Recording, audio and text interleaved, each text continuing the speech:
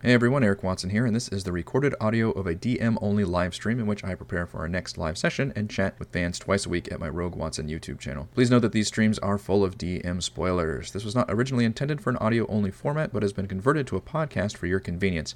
The channel and by extension this podcast are supported by Patreon. If you'd like to support my work, you can do so at patreon.com/RogueWatson. Enjoy the show.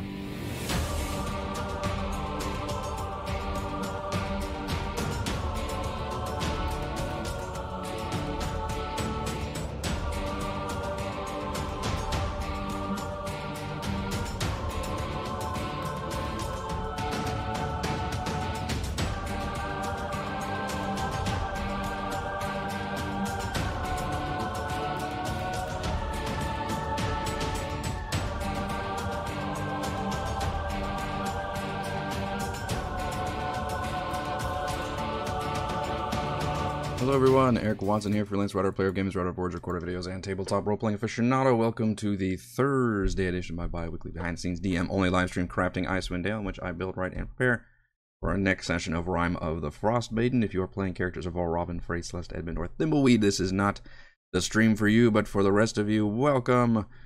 Assuming you enjoy the spoilers. We stream our D&D sessions live on YouTube every Friday. You can watch all of these sessions and reviews here on YouTube. You can follow me on Twitter at Rogue Watson and join our official Discord server with the invite link in the description below. If you'd like to support the channel, please check out patreon.com/RogueWatson. For our campaign, we use Roll20. For streaming, I use Open Broadcaster software with Streamlabs. We are still talking about the Caves of Hunger, as my players have made it a couple rooms inside. We made some good progress on Monday's stream in terms of trying to break down the next rooms that they will be on their approach vector. This is, I do love open floor plan dungeons because it grants the players a lot of choice and freedom, and it really feels like they are making a lot of important decisions versus just going room to room. That's something I always look at and critique whenever I'm looking at other dungeons that other folks have designed, and this one does. This one checks that box very well. There are so many different paths that the players can take thanks to this tunnel system right in the middle. The other interesting part of this dungeon is that the goal is just to get through it. There is no boss at the end. There is no treasure they're trying to recover or person they're trying to save. It's just, this is in between their next destination. Now, they don't know where their destination is. They come in here completely blind. They may think that Ithrin is in this map somewhere, which I'm not necessarily going to discourage them of that fact. But at least right now, we know they're going to go to H5 next. We do have the Ice Piercer encounter planned for that. And then I think I am going to unleash Tekalele, who I've been working on trying to fix his stat block because it's a problem. It's a problem. I don't, even for level 8 players like this, the action economy just kills you. And I can see why he's only supposed to attack around other fights, because that's the only time he can really make a difference and actually be kind of threatening. I boosted his stats up to that of a normal vampire. I think he's actually even better than a normal vampire because I left all of his null abilities and stats in there, but gave him all the better abilities of a straight up, like legendary resistance. He's got that. I also gave him legendary actions, and here's where I'm trying to fix his stat block, because I think legendary actions is the best way to make a boss monster not suck in D&D 5e. And at least right now, the ones, the idea is he's got 3 legendary actions. I gave him just basically a move, attack, and the shape change actions that he can take. So move, he can move up to its speed without provoking opportunity attacks. That's pretty huge. I also gave him a straight up climb speed. Vampires do have like a spider climbing trait. But I just gave him a straight up climb speed, and I guess I could include the fact that I'm picturing like a xenomorph where he can just like literally skitter on walls and creepy shit like that. So, and the walls are 30 feet high, and it should be nice prime ambush opportunities for that. As a vampire, also, he can go into mist form, although he can't be in direct sunlight. This is going to be a problem, is if I ambush the players and then Thimbleweed immediately turns on his daylight spell, which, I mean, it's a problem for me as a DM, but it also kind of rewards the player for having taken that spell like forever ago as just a good idea and has never really used it in any effective context. And like, so it, on the other hand, it's kind of nice for that player to finally show off taking that spell. Whoops, I didn't mean to actually click that. Let's hide that.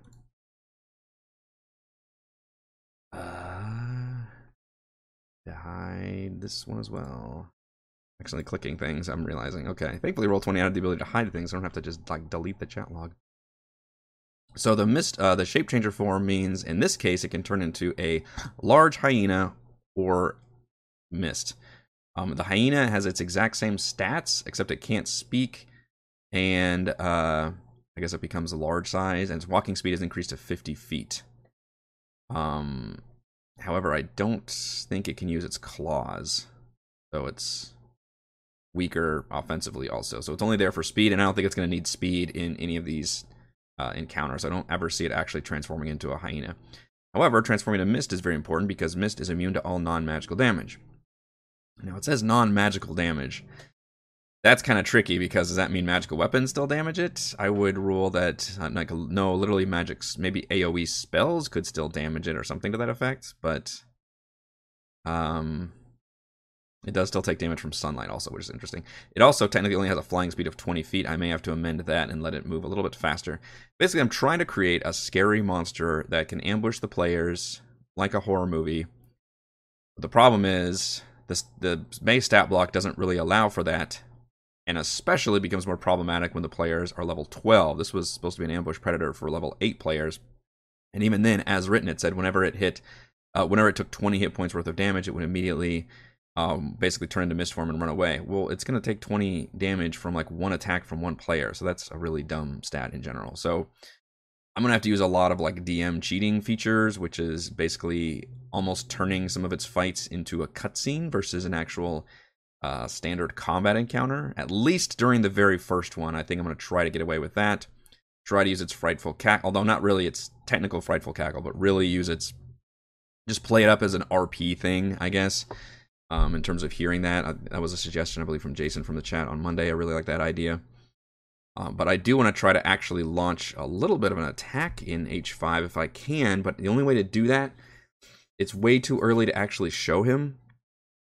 But what I'd like to do is have him, while the players are basically trying to escape or taking damage from those ice piercers, which are like these monstrous just icicles that are dropping down and hitting them, one person is going to get attacked by the vampire, who basically comes out of, nowhere, whatever you want to flavor that as being, and tries to use its bite attack on them, which I will legit roll for that, although I may actually keep that hidden as well. I'm really, playing in Roll20 means all of our rolls are public, so I know that hiding rolls does not go over very well with my players, but there is precedence for that. I know Chris did it a few times in his campaigns where he would like physically roll a dice instead of even putting it on the GM, whisper to the GM.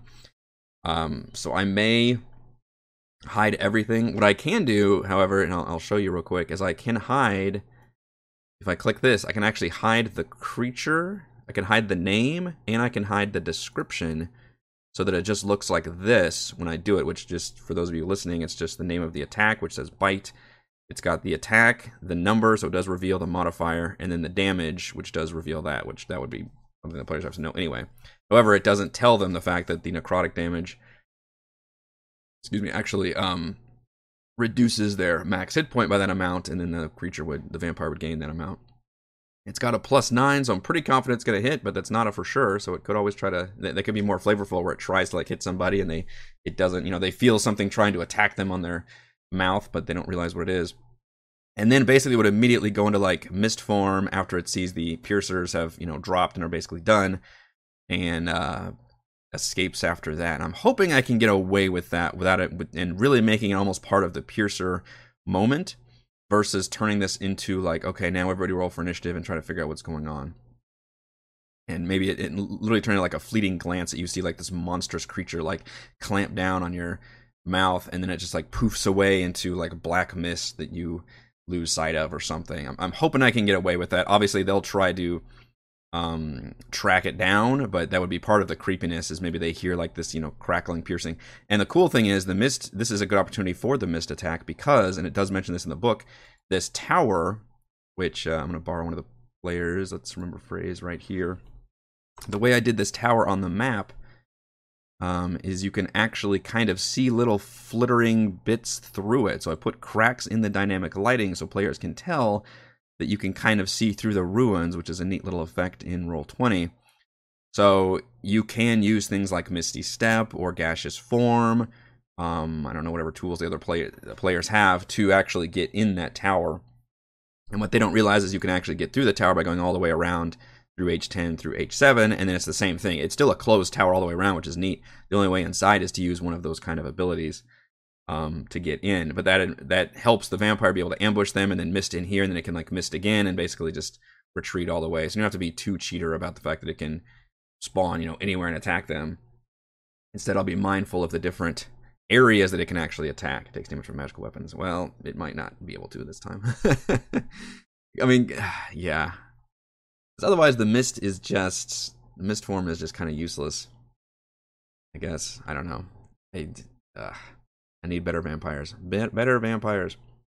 Like mist surrounds the vampire at all times, or some layer action that fills the room with mist. Yeah, that could be good. Makes it kind of, it's almost like a forewarning for when the creature is going to attack. You hear like cackling and howling too. What I also did with its stat block, so we'll go back to its legendary action. So it can move up to its speed without provoking opportunity attack. So literally that would be part of its... So essentially it's using its attack action, and then on a legendary action, which is supposed to be after another creature's turn. So I'm kind of cheating because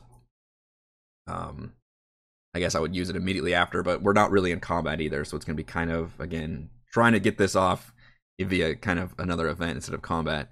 It can move to its speed without provoking opportunity attacks. It can use any of its actions except multi-attacks. That includes any one of its bite, claws, frightful cackle, or sickening gaze. I turned those all into legendary actions. And it can just use its shape changer ability as a legendary action, which is the important thing. So, it can ambush them at first, do its attack, and then essentially it can shape change into its form, and then try and dissipate away. So you'll have to do shape change plus move. I don't know. I'm using multiple things together. I'm really cheating here as a DM. I realize that, but there's just no good way to do this legitimately without giving it all kinds of special features. But I think that's kind of the prerogative. And I mean, at level 12, you got to start doing that. So I like the idea of maybe some layer actions, maybe even like magical darkness fills the room. That could be pretty effective. Darkness just protrudes whenever this creature attacks, and then if it's magic darkness, I think the only thing that can solve that is magic light, which again the daylight spell would be appropriate for. So depending on what the players will, I may have it stick around for a hot second, but I'm going to try to just have it be a really creepy, scary, like during this moment when the ice piercers are coming down attacking somebody, maybe the person who doesn't get attacked, I'm going to try to like randomly select who's going to get attacked by the piercers via my token fate thing, and if somebody probably gets attacked the least amount of times, that's the person who's going to get, or somebody maybe is just off separate or something, that person would get attacked by the vampire, the Noel vampire, and then it would try to just play out like a little cutscene, and the only thing I'm going to do is just try to get the bite attack off, and then teleport away. So it's gonna be a one thing, and then it's gonna be gone. And I want the thing to be like, what the fuck was that? Like, and maybe get an idea that somebody with a perception or something could maybe see the mist like dissipate into this tower, and then that could lead them to investigating that, and then that could be a whole thing. But there will basically be no chance for them to catch this thing. I'm gonna really try to treat it like a cutscene moment.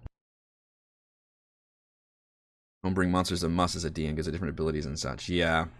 And I'm starting to, I haven't felt the need to do that in the first 2 tiers of play. And plus, with this, we're so late in 5e's life cycle, and there's so many awesome, third-party and second-party resources that you can use, where I almost don't really have to come up with a whole lot of creatures myself until we started reaching tier 3.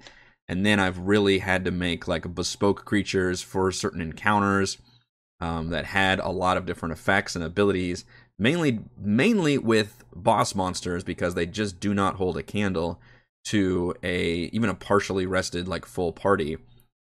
Even bosses who have minions around them, like they still need extra, at very least legendary actions, maybe some layer actions, bonus actions, reactions, all these things in order to fix the action economy, because no single boss is just going to stand up to that many more player characters. And plus, I've got, you know, a full party of 5. They've got various summons. They've got an NPC ally, which is the Wizard Valen, who actually summoned a skeleton. I need to put that on the map, don't I? He did animate dead as a necromancer. And do we have normal skeletons in here? Possibly not. There's not a single actual straight up skeleton in this campaign. That's fascinating. Huh.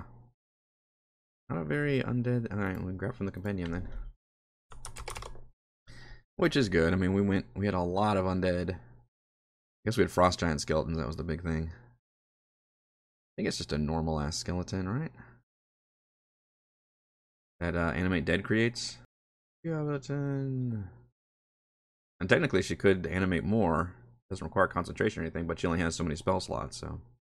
You're not going to... Okay, excellent. Defaults are set up correctly. There we go. We'll roll. Hit points. Remember what animate dead does. I think you either get a zombie or a skeleton, depending on what the body is. This was definitely a skeletal body. Animate dead. Pile of bones or corpse medium. Small humanoid. Spell use target with a pulse. Target was a skeleton if you choose bones, or zombie if you choose a corpse.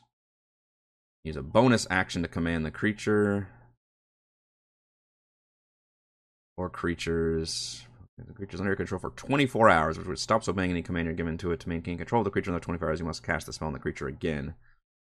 Okay. Fun stuff. Higher levels, and you cast spell using a spell of 4th. Enemies are on 2 additional undead creatures. Oh yeah, so I guess you could have used a higher level spell. It's too bad that doesn't scale with better creatures, though. Maybe there's another undead spell that does it. I used a mimic that could change its form to a spider. That's pretty cool. I think they added some different variant mimics at one point, or am I making that up? So that's going to be the first, again, technically not a combat encounter. We just had a traditional combat encounter with the flame skulls, but I'm going to turn this more into a hazard, terror, horror moment, which the players could very well investigate. H6 has some minor loot in it if they get in there. Actually, H6, I forgot, I wrote down, which is the inside of the tower. They can actually make an Arcana check, because there's these cool, like, shifting patterns on the walls that look magical. And if they succeed, they'll realize that this is a tower of, like, respite or something. And any character who takes a short rest in the tower regains a spell slot of 3rd level or lower at the end of that rest. You can only benefit for once for 24 hours. Still a pretty cool effect, though, and definitely meant for a really good resting opportunity, because you're very protected, although we've established that the vampire can make it in and out of there without much issue. It might try to ambush the players who are resting in there. But still, at least try to ambush them and do its same thing, where it's not really a traditional fight, but comes in and, you know, grabs somebody and fights them and then leaves. Although I think its reduction... Does it last? I think it might last until a long rest. The target finishes a long rest, yeah. So that's kind of a cool, like, you know, over time, it's a war of attrition. If it keeps getting that bite off and keeps reducing their max hit points. Kind of a pain in the ass for the players to deal with. But I like the idea of the room, like, filling with a dark mist. And flavoring that as almost like magical darkness where nobody can see anything. That could be cool. And then we've got... So H10 is the next logical place. I mean, technically they could Misty Step through to H7, but it all connects. And then that's where they have to make the big choice. There is going to be where there's a tunnel that goes all the way down about 150 feet. Down into the big Remoraz cave, which is considered one of the mini bosses of this dungeon. Although, given the players already fought Remoraz as a boss, I turned one of the young ones into an adult. So instead of 1 adult and 3 youngins, it's 2 adults and 2 youngins. This place is pretty well telegraphed. There's giant bubbling pools everywhere, which the player should know what that means. And then there's bones strewn, large cavern, danger written all over it. Yes, technically somebody could fall down the chute and end up falling into the water, but the odds of that happening are very minor, because the players all have very good traversal abilities, so I don't see them actually sliding down there like jackasses, but they might surprise me with that. There is some treasure in the tower, some potions they can grab. There's also, it says the cave might contain a psychic haunting. I will definitely take advantage of that. Probably while they're crawling around the tower trying to explore it, I'll do one of the psychic hauntings, and with my hauntings, I'm going to have everybody make a wisdom save, or they suffer a form of madness that is kind of a unique combination, which I showed this on Monday, of the short-term and long-term madness that lasts for 1 hour. And that's another like war of attrition thing. So I really want to play up the fact that, you know, this is a dangerous area. There's not a lot of treasure here. You're just trying to survive and get through it. Although I guess there is some treasure you can find. So I think it's a D8 table with various debuffs that affect you for an hour. And yes, technically they could short rest right after. But I think I mentioned this on Monday, where my players are generally good about not abusing that feature to not abusing the resting, even short resting features too much. If one of your party members gets attack off, they can still Misty Step away and heal whatever damage they take. Yeah, for sure. Technically, it doesn't have Misty Step, but I could flavor it as Misty Step. I think that would be probably better. Give them like just unlimited Misty Steps or something, versus that turning into, because again, that mist form is, it turns, you know, you become 20, you can have flying speed of 20 feet, and you're immune to all non-magical damage, but the players all basically have magic damage, so it's going to be, yeah, Misty Step is probably going to be the thing I'll actually flavor it as. Maybe Misty Step where you can kind of see where he's going, though. But that'll be a big choice. They'll either go drop down. I could see them scouting it for sure, realizing what's down here, seeing everything, and then being like, all right, well, maybe not. And then there's also a tunnel that goes down to the Underdark. I am going to flavor it, so it does mention that the drow down here in the outpost came up from the Underdark, obviously, so I'm going to include notes about like climbing equipment the players would find. It's weird that there's nothing here. And I was going to strew some bodies around, but it looks like the map already does have some hilarious looking like dog bone, like classic like bone looking bones on this map. So I'll flavor that as being basically the drow that already tried to make it through the cave. And basically just lost a bunch of drow trying to get through these Remrazes. And that's kind of been their problem, is they need to resupply, but they're realizing that the, you know, maybe this is the only party that made it through. And yes, I will be like probably tripling the number of drow here and upping there and, you know, expanding their stat blocks and everything, making them a little better. Steal away for sure. Have you thought of making the vampire attacks skill saves instead of attack rolls for the cutscene attacks?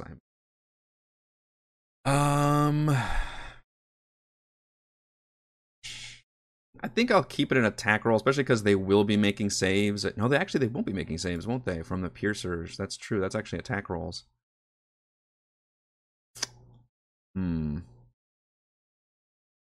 Unfortunately, that goes beyond what its stat block is. It doesn't usually trigger, unless I use its Frightful Cackle, but I don't think I want to actually use its Frightful Cackle unless they're in a full combat fight, because they can become immune to it.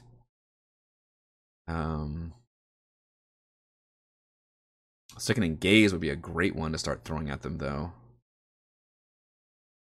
But they have to see it. The vampire targets one humanoid it can see within 30 feet of it. If the target can see the vampire, so if anybody sees, so I'd have to kind of reveal what it is, then they have to make a DC 15 con save or be poisoned for 24 hours. But that's a big debuff.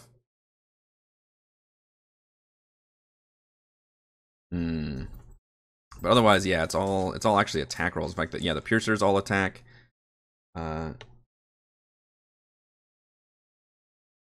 Male. The piercers attack via attack rolls, and then its might attack would be an attack roll, so that would be a little bit passive for the players to deal with. I could turn the piercers into a save versus attack rolls. Would that be more interesting? I could leave the damage the same, which is 3d6 piercing plus 3d6 cold, which is pretty big damage. And instead of using these +5s, I let the players roll. Kind of changes how these work, but I could make it the bad thing is you make it a deck save, that makes Celeste able to use her evasion, though. But that is a good point that it's a little bit more passive to the players. There is a drow vampire spawn. Yeah, that's actually not a bad idea. Right now it's mostly kobold spawns, which are a little bit weaker, I think, than a typical. Vampire spawns are pretty strong, aren't they? I have to check that stat block again, but I feel like they're like CR5 or something. I was looking at the vampire spellcaster stat block that had things like dominate person and greater invisibility would be like the biggest one to do and really turn into a predator. But then I looked at the null vampire stat, and it really doesn't fit with him having a proper spellcasting stat block, because he's got really, really bad mental stats, so it just wouldn't really fit very well. Let's see. Yeah, vampire spawn is CR5. With 80 hit points, my goodness. You have 15. Yeah, spider climb. Being upside down, it seems like I need to make an ability check. I don't know what the difference. What is the difference between spider climb and climbing speed of 30? I guess spider climb is actually better. They can climb upside down on ceilings. I guess that's what I meant to give the Null Vampires spider climb. They actually do have the same attacks. I guess they're just weaker versions. Whereas the Cobalt Vampire spawn, I think, is significantly weaker stat block wise, but I think they have pack tactics. No vampires. That would be too much, I think. I mean, I generally like glass cannon minions. That's more appropriate. Weirdly, we get one little tease of a minion early on in H4, where it is also, I'm also going to turn that into more of a cutscene thing, where it essentially flee. I'm not even going to put it on the map. They just see this terrifying creature and it flees, and maybe they'll think that's what attacks them in H5, or it'll be awkward if they go to H5 first and then see this creature here, and then it'll flee in some other direction, I guess. But they don't have the poofing ability. They just scamper. But I don't know where actually to put some vampire spawn, because there wouldn't be anything near the Remorhaz. Although it does say the Null Vampire will attack during the Remorhaz fight, which is real fucked up. We'll have to play that one very carefully. I don't know if we'll actually launch the whole Remorhaz fight. Maybe if the players get through these first two rooms quickly and then go down the slide and like we immediately jump into it, then maybe. But we'd probably have to stop the session during the fight. But more than likely, it'd probably end up before that fight actually started.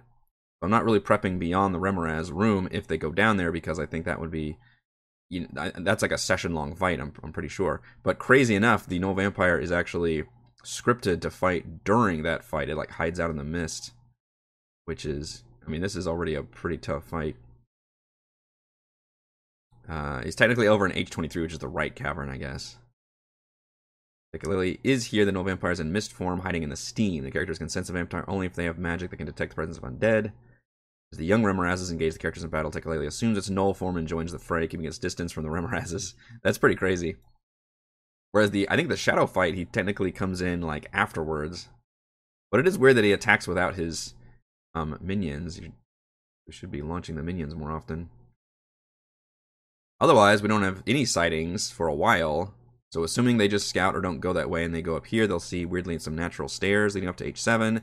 H7 is just an empty room, but it's got the other side of the tower.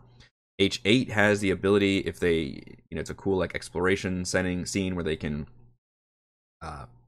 read some words that are for some reason written in Draconic and not Laros. I don't know why that's the case. Because I thought that was all their language, was that Laros language, that ancient language, but it specifically says Netherese use the Draconic script. And it says, take the free self-guided tour of Ithrin, press the I to cast the spell, and they can kind of roll. Actually, I guess I was going to include the fact they could roll an Arcana check to try to figure out that this thing is just a magical effect that will start if you press this button.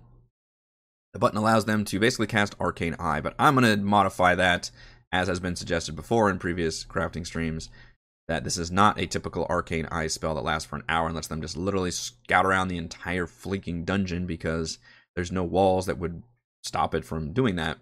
Instead, I'll probably let it last the duration, but give it a radius that it can go away from this thing, because it's clearly damaged. Like it's meant to be an Ithrin, it was broken off of somewhere, and it's only partially functioning, and in fact only has one use of its spell left. I do have a cute little eyeball here that I did give vision to. I'll just have to remember to give that control to a whoever presses the button, and it would be kind of the same effect as if you went to your eyes into a familiar or something, your body goes slack. You can kind of see what it looks like here as it creeps through. It's got a 30-foot range of vision and dark vision and all that good stuff. So I like it. I mean, it just gives the opportunity to the players to scout, and maybe they'll use that to scout down here, use it to scout down the tunnel.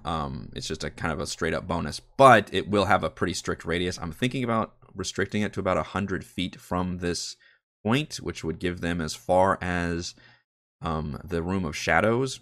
It allows them to scout out basically just 2 rooms ahead down here, and then it really only lets them go like just barely down this tunnel. Basically they can just kind of see that this tunnel continues to extend for another 60 feet before it like curves down around again. So they'll just be able to see maybe the length of the tunnel if they haven't gone down there already. So I think 100 feet seems pretty fair. Maybe once they reach that end, it starts like sputtering and the magic starts fading and they start losing vision, and make it kind of a dramatic thing where it's like the fog of war starts hitting you or something. So that'll be a bonus, but I'm going to limit it greatly so they can't just go through all these multiple rooms. Instead, they'll only be able to see like a couple rooms ahead. And I think from this point of view, they'll still be able to see like beyond, won't they? If they make it to like, I literally let them make it to the middle of this room before it starts sputtering. I guess they get to see that this room continues on in like multiple directions. I am going to play up this room, H11, as not having these actual creatures on the map, and instead almost treating it like another psychic haunting with just kind of shadows flittering on the walls, despite it being very, dark. Just kind of teasing the fact that this room is has some nasty shadow creatures in there, which he can. Let's see, ambush. He actually ambushes them H12, which is up here. Attacks characters once the shadows are dealt with. So I guess the shadows aren't aligned to him either, so doesn't want to do that. But that could be an interesting ambush. Maybe just after they get to the fight and they're pretty fucked up, you can have the vampire attack them somewhere around here. But it's a pretty scary fight because there's 12 shadows here. Shadows are not very strong at all, but they do have their strength drain ability, which is nasty. Yeah. It's a really surprisingly... I picture them as those creatures from the Harry Potter that have that really cool, creepy effect where they like suck your like essence out. Dementor, I think, was that it? What it's called? They reduce strength by 1d4. The target dies if this reduces its strength to 0. Otherwise, it only lasts until a short rest. But I mean, it can auto kill you if you're not having a great strength and you have all these shadows attacking you. It can be really nasty. In fact, I can actually set up this where I believe it will roll it just like that. Let's test that.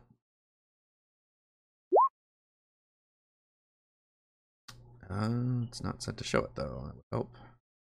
Or yes, it is. Oh, I guess it has to roll the attack first. There it goes. So now it'll roll the damage, and then the target strength score is reduced by that much. Target dies if this reduced strength to 0. Yep. Obviously, they're probably not going to kill somebody like Frey or something, but if anybody has a strength of like 8 or something, that starts getting real dangerous. Probably looking at Edmund and Volraven as having the lowest strength, I would assume. Well, I think Edmund really... well, no, he's got an 11. 11 is pretty dangerous. What's Volraven got? Volraven's got a 9. Yeah, so there's going to be their best chances. I assume Thimbleweed and Celeste should probably have average strength, and Frey obviously has like 20-something because she's got the Belt of Frost now. Actually, Thimbleweed's only a 12. Oh, boy. And Celeste is a 12. All right. So, funny enough, not the height. We got one person with insane strength. I believe Frey's at 23. Everybody else is between 9 and 12. So that could be a very scary thing because I'm just going to do random token fate. Try to ambush the players if I can get away with it. I don't think... Do shadows normally have a stealth stat? They do not, but they do have shadow stealth. While in dim light or darkness, shadow can take the hide action as a bonus action. Its stealth bonus is improved to +6. I don't think it even has a basic stealth bonus unless Roll20 is not showing it correctly. I mean, their basic would be a +2 because of their dex. So effectively, they would have a DC 16 if we take that average for general stealth. I mean, we could roll that to see if they can get better, or just assume it's a 6. So in other words, a passive perception of 16. Actually, I guess it would take a 17. Is that how it works with passive? Because you need the roll to be higher. Well, if it was their passive against this stealth, then a 16 would alert the player.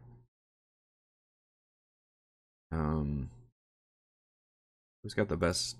I think Frey might have it. She took something. 14. Volraven usually has good perception. Versus characters who have good perception. 18. But I like to limit passive perception to being a pretty close radius to the player. And because it's 30 feet high and they can all be flittering around the room, he would probably be in the room. He just wouldn't be surprised. Oh, yeah, actually, pretty low perception party. I just leave it up to Token Fate to determine, to an extent, I guess. Oh, 17 for Edmund. So, unless they're specifically making perception checks, Edmund and Valravn will not be surprised, and then Frey would most likely want to rage to not be surprised. I'll write down that it's effectively a 16 stealth, which default Frey and Edmund are not surprised. Now they could be making active perception checks or doing other things. Basically, it's turning on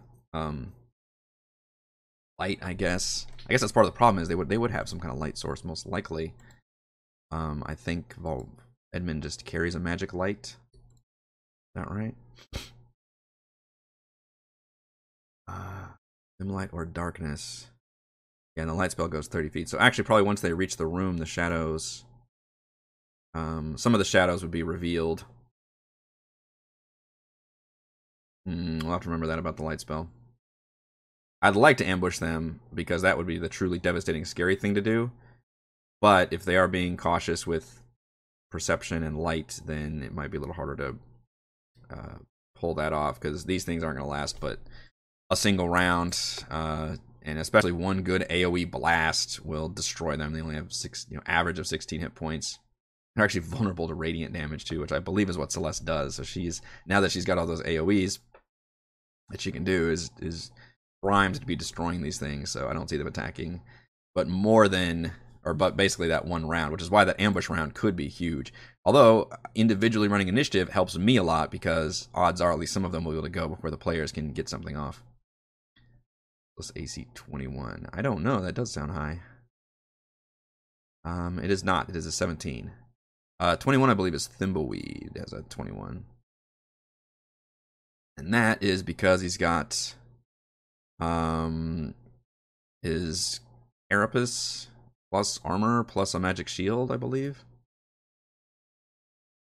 I don't think there's anything preventing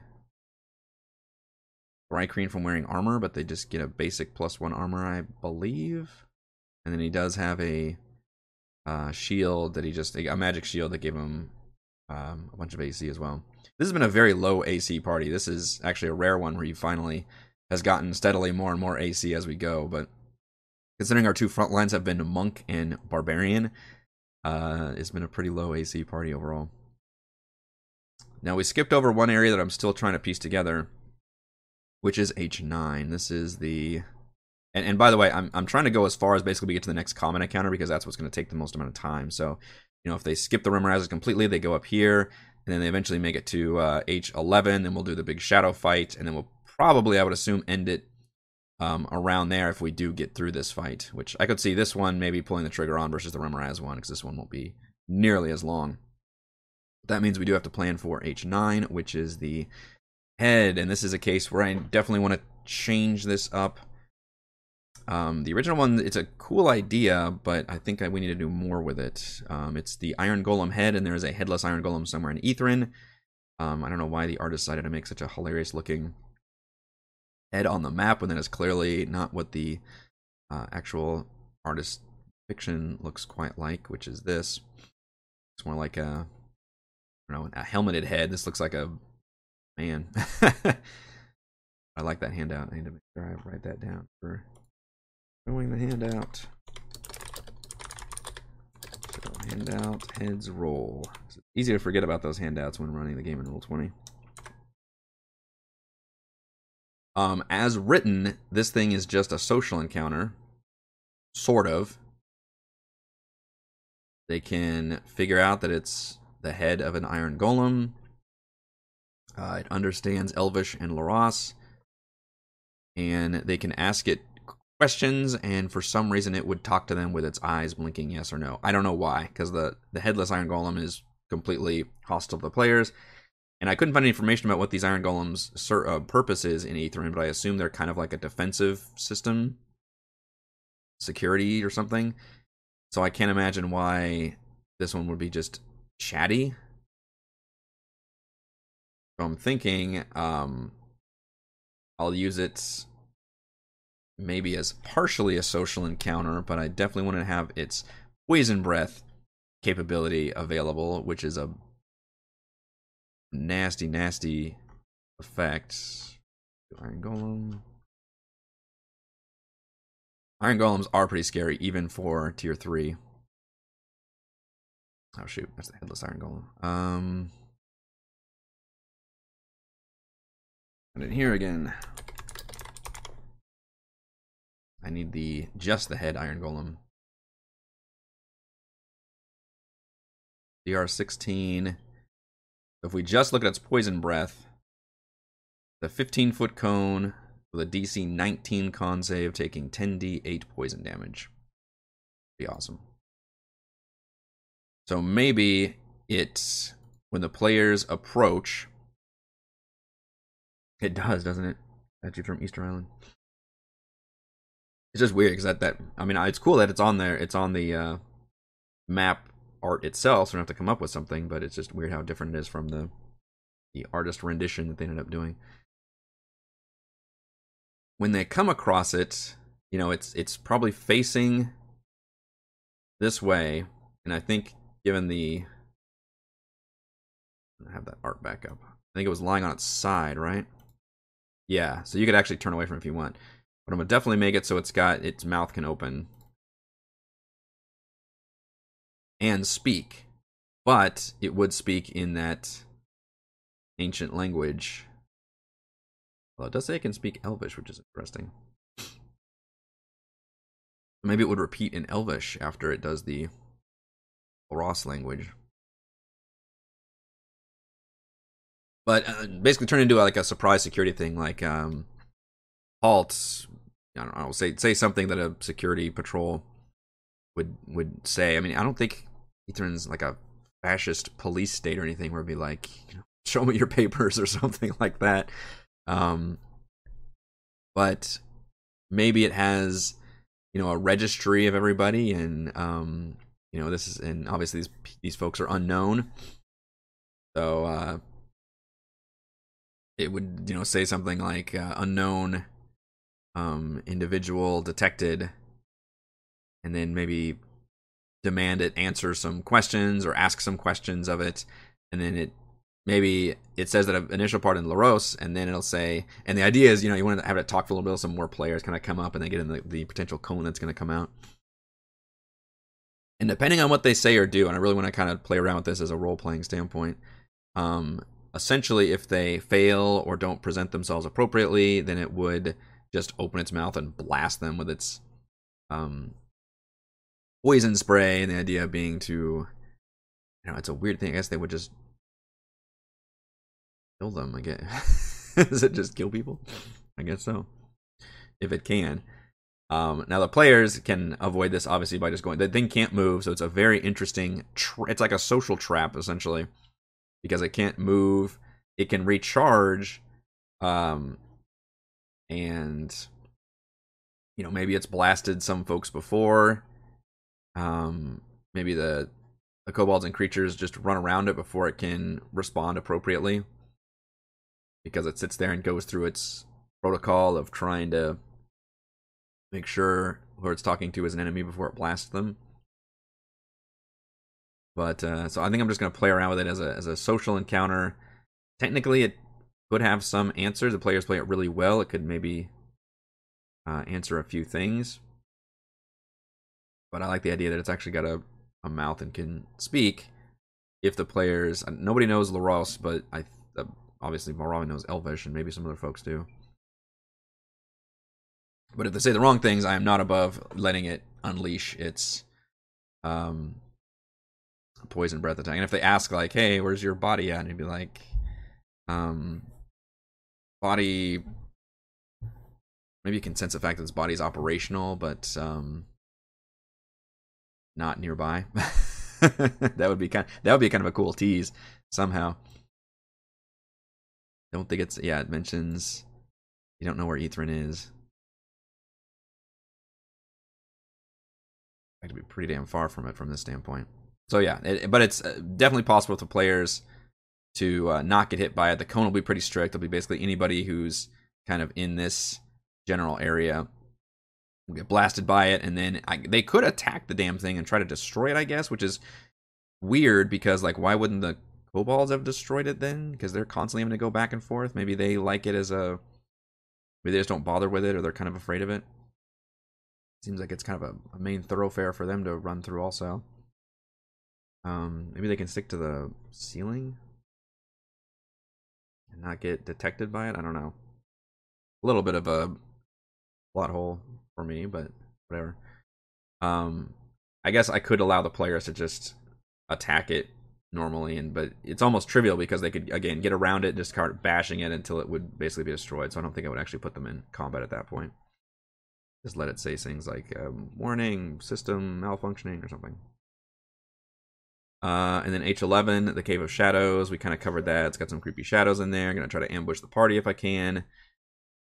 I guess we could talk a little bit about beyond this room, because again, I don't see us having to plan much beyond the Remoraz room, because that fight will take up everything. The only thing that's going to fuck me up is if they decide to go in the Remoraz room, and then maybe they decide to even go in like greater invisibility or something and keep scouting beyond it, in which case I'll have to kind of scramble to...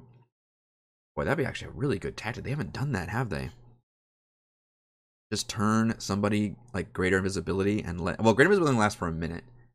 I don't know if they actually have normal visibility. That's actually less useful as a scout. I was thinking they haven't really taken advantage of just trying to scout around an area even with like just superior stealth or something.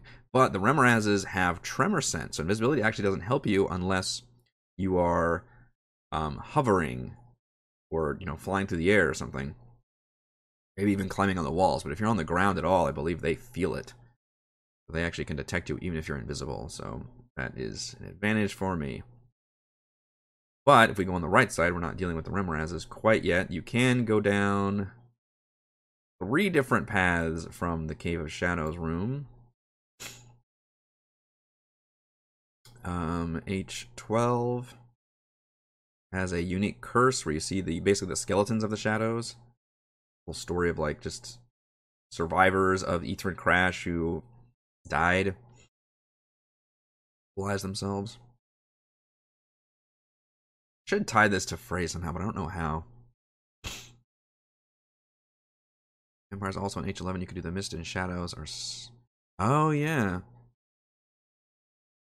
that's true. The vampire would be hanging around here for sure. You do that darkness mist thing because the dark mist would cancel out. I believe darkness beats light. Let's see.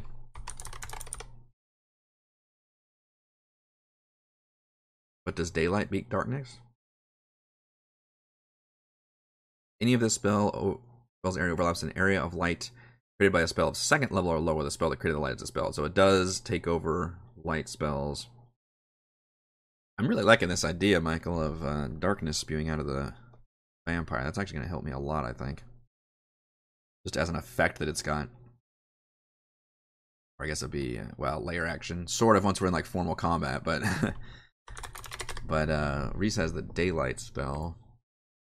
And this one immediately beats that one. Okay, so this is kind of a flow chart to have. If any of this spell's area overlaps with an area of darkness created by a spell of... that spell that created the darkness is dispelled. Okay. So daylight would definitely fuck up the vampire very well. And that would cause the vampire to retreat as quickly as possible while taking damage. Which is fine. I think it's a cool way that character can show off that ability. H12.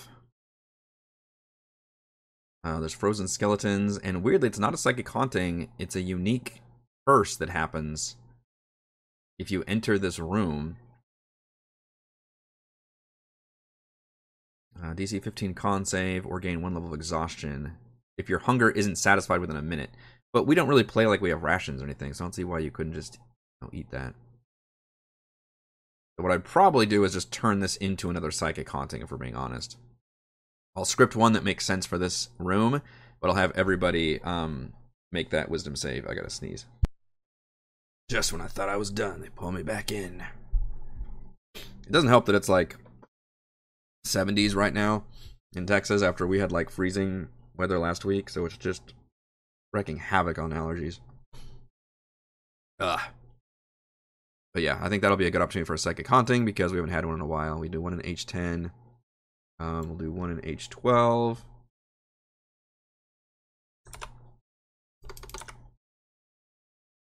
Kind of tied to this room where maybe people feasting on each other or something. You know what I could do? Is just make Frey turn into a Wendigo here. That's something I haven't done with at all this entire campaign. Maybe let her make the save, and instead of her being affected by the events, like a disadvantage, then she goes Wendigo. And the players have to deal with that. The players have so far been able to, unfortunately, deal with the Wendigo very easily the few times that she's transformed. And the few times she's transformed have been in combat encounters where it would seem like it would be devastating for the players. And this would be a case where she may actually be alone. Although the vampire could choose to attack them during this event versus near the shadows. 12 call, Curse of Hunger. But I mean, come on, it's supposed to be like the idea is I believe they cannibalized each other. Shadows are born from those who survived Ethan's crash only to face starvation, driven mad by trauma and hunger. The group of survivors resorted to cannibalism. The victims rose as shadows to take vengeance upon the last surviving member of the group, and their hatred extends to all other living creatures as well. Which I think the last surviving member is this wraith down here. I actually like that idea to turn into a character. We might still let Frey roll a wisdom save, maybe a disadvantage or something with a pretty high save, so it gives her a chance to try and survive the trauma. Still do maybe a Psychic Haunting for everybody, to where they have to make the saves, but for her, it's a disadvantage, and she could transform into Wendigo. I like that idea a lot.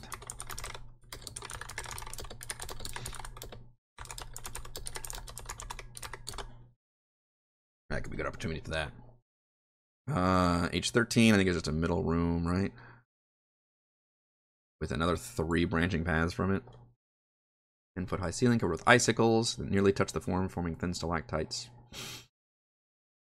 That's actually pretty cool, leaving paths lead to the cave's 4 exits. It's almost like a room full of like pillars. I should try to do that in dynamic lighting then. I should make little pillars everywhere. That would actually look really neat, I think, in Roll20. Let's try and do that.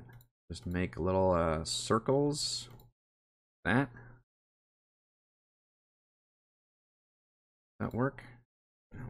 Copy and paste and throw a bunch of them everywhere. Control V, Control V, Control V, Control V. Hope this is gonna work.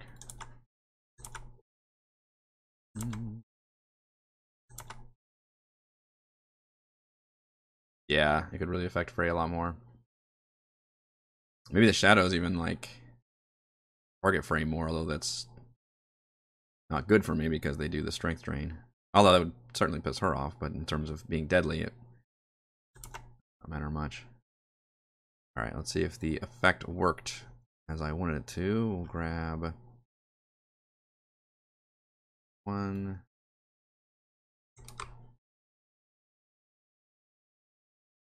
Okay.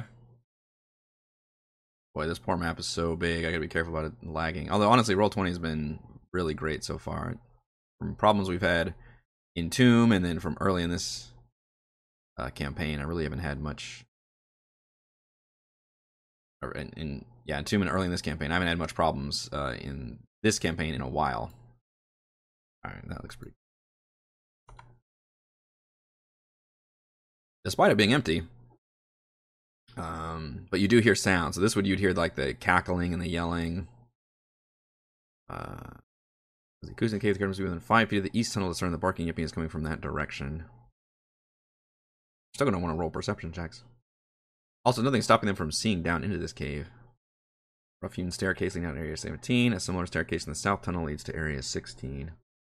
Well, I need to put these guys not on the map then. Because the players can just look down here and fucking see them. That's not a big deal. This is where they can fight a bunch of vampire spawns for some reason without the vampire.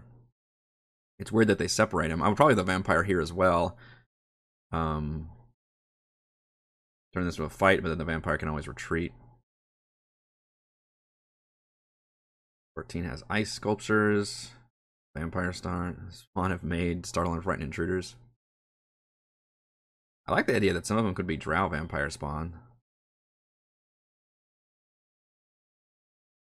There's no... Okay, so there's another empty room up here in 14. Which is fine. We don't have to have every room have something in it. We're just going to be cave openings. But these spawn aren't alerted to the players at all? Say that under 17? Let's see. Creature sharp senses. The creatures have sharp senses and know when the living creatures are nearby. Okay, what is nearby? Use their spider climb trait to cling to the walls and pounce on the first character into the lair. And they retreat to 19 to make their final stand, which is where the Vampire Lord is, I assume. But then why wouldn't he just attack with his minions? Then 18's got snow. I think I'm just going to block this off. It's just too much. We don't need to fight a bunch of random ass snow golems for no reason. I think I'm just going to literally block off this cave and not fucking worry about it. Not going to look great on the map because you'll be able to clearly see it's kind of open right there.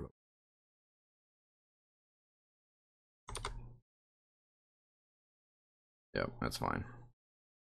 Blocked. I'm not going to do H18 at all. We have time to figure that out in the future, how to best do the vampire stuff. And then the Wraith down here represents kind of another mini boss fight, possibly. Although I think that could also be a potential social encounter. We can even delve into Frey's cannibalism some more, I don't know. Make Frey hear whispers that get louder the closer they get to the location and give her escalating difficulty saves versus the... Oh, okay. Each failed save be a modifier to her Wendigo change.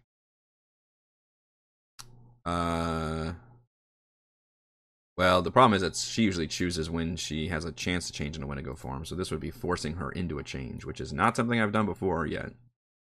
But if ever there was an opportunity to do that, it would be here for sure. The weird thing is, all this prep work could mean nothing if the players end up going down that slide and dealing with the Rimrazes and then is never coming up here. But they could always come up here again, too. I mean, the way it's done, like, they could always head up to the upper right from H23 and then explore the caves from this direction. So who the fuck knows, but... I'm kind of hoping they go to the upper right, because I think there's some good content up here. And obviously I'm hoping they do fight the Rimraz fight at some point, but... we will see. It's not necessarily up to me where they go. I can certainly try and draw their attention to certain places and things, but I'm also interested in seeing how they tackle this dungeon, and we're going to find out tomorrow, because that is going to do it for this Thursday edition of Crafting Icewind Dale. Thank you all for tuning in. If you enjoy the content, please do check out patreon.com/RogueWatson. Shouts to Platinum patrons Joe, Will, Thomas, Stan, William, Brandon, Genocider, David, Eclectic, Roleplay Roll, Christopher, Bryan, William, David, Corey, Koa1337, Kyle, Matthew, Big Nut, Greenlee, John, and Infernus, and Gold patrons RPG Papercrafts, Pretty Boy, and Yuma, Marcus, Dead, Lizard, Lounge, Sam, Lumpy Spuds, Jerome, Nathan, Fast Tortoise, Scott, Stephanie, Refus, and Carolyn. Thank you all very much for your support. I will see you all for D&D tomorrow night.